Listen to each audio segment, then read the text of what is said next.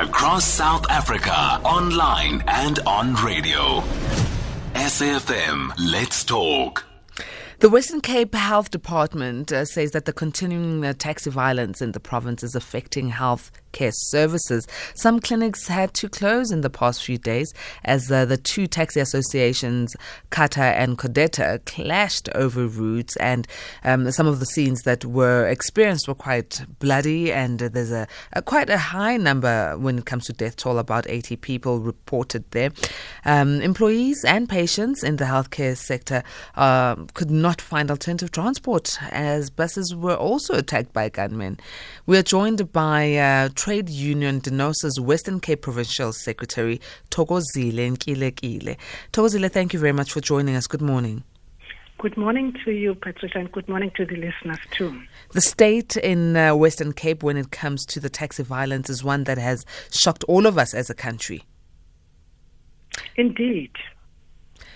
So, Thokozile, tell me, how bad has the impact been on the general society, especially those who are healthcare workers who need to find themselves in the clinics, in the hospitals, so that they can serve patients? Patricia, nobody can dispute the fact that all the citizens in the province are living in fear for so many factors. In terms of this taxi violence, it affected really badly according to the health workers and their work situation. You will realize that during this taxi violence, it came at the wrong time when the health workers have been overstretched by pandemic and other factors such as gangsterism that made also the institution to be closed, and the health workers were in the fear at the time also. Now, this time of the taxi violence, it made them to be stretched over and above the situation that we're in, because of the fact that the taxis, our people are coming. In fact, some of the health workers are coming from the areas such as Kayelita, which are previously disadvantaged areas. So those people that are staying in those areas, it will be difficult for them to get into their mode of transport, such as buses and taxis.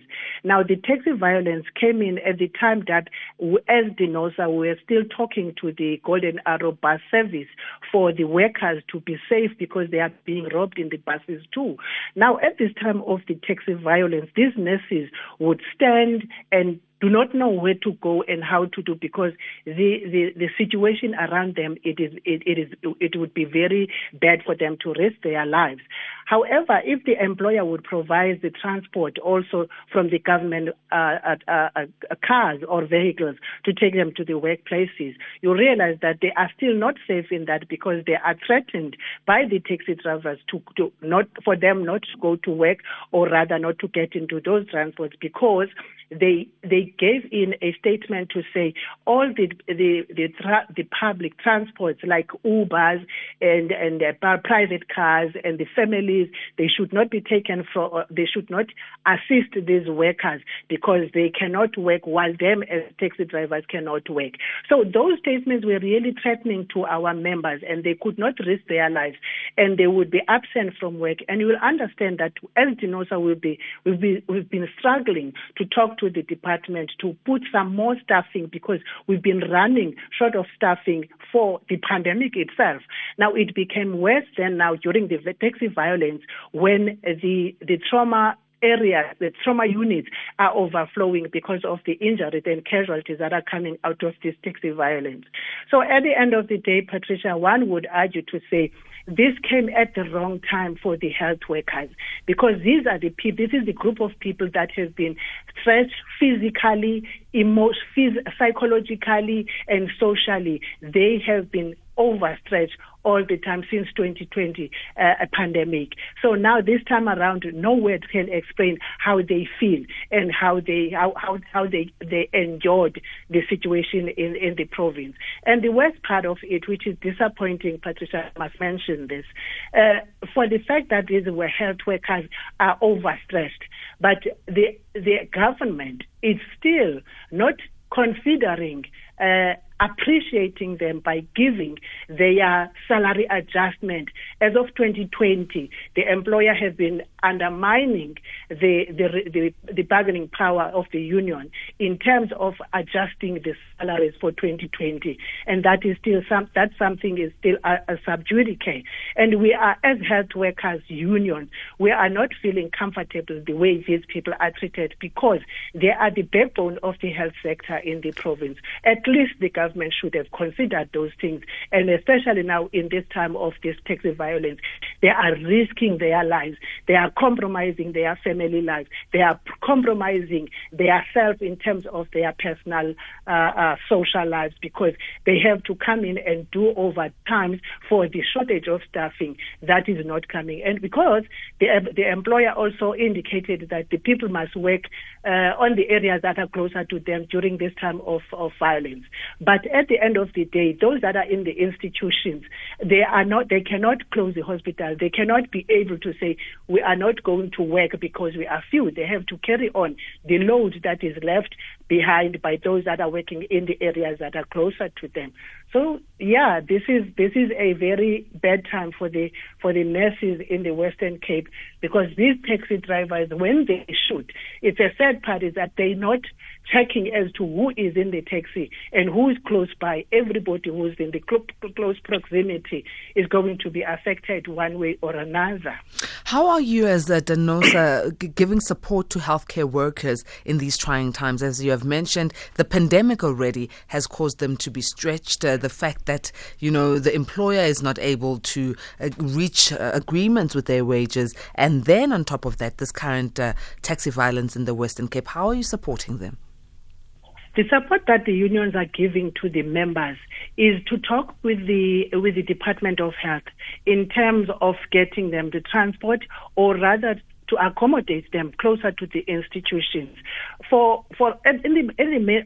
at this point in time, Patricia, I must mention this, we are talking with the department for the issue of accommodation, because the department now is changing the nurses' homes or the accommodation for the health workers to some offices.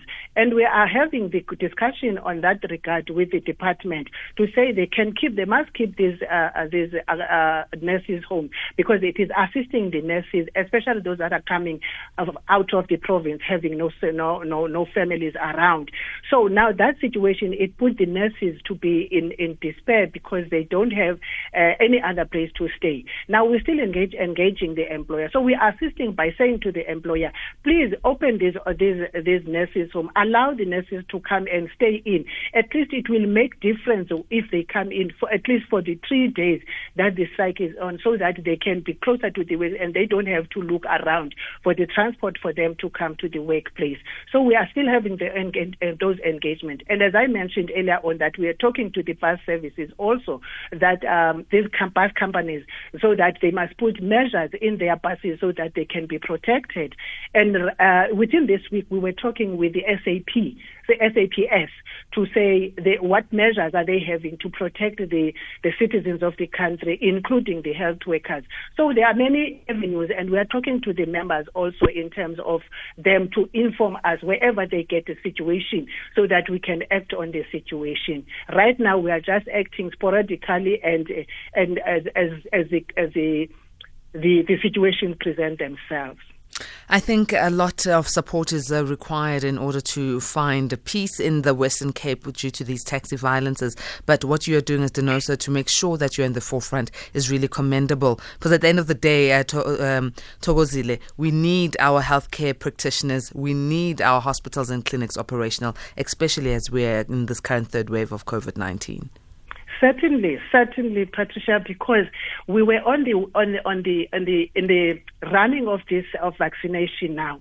Now the citizens that are seeking to go to those sites for vaccination, that process is hindered now because of this taxi violence.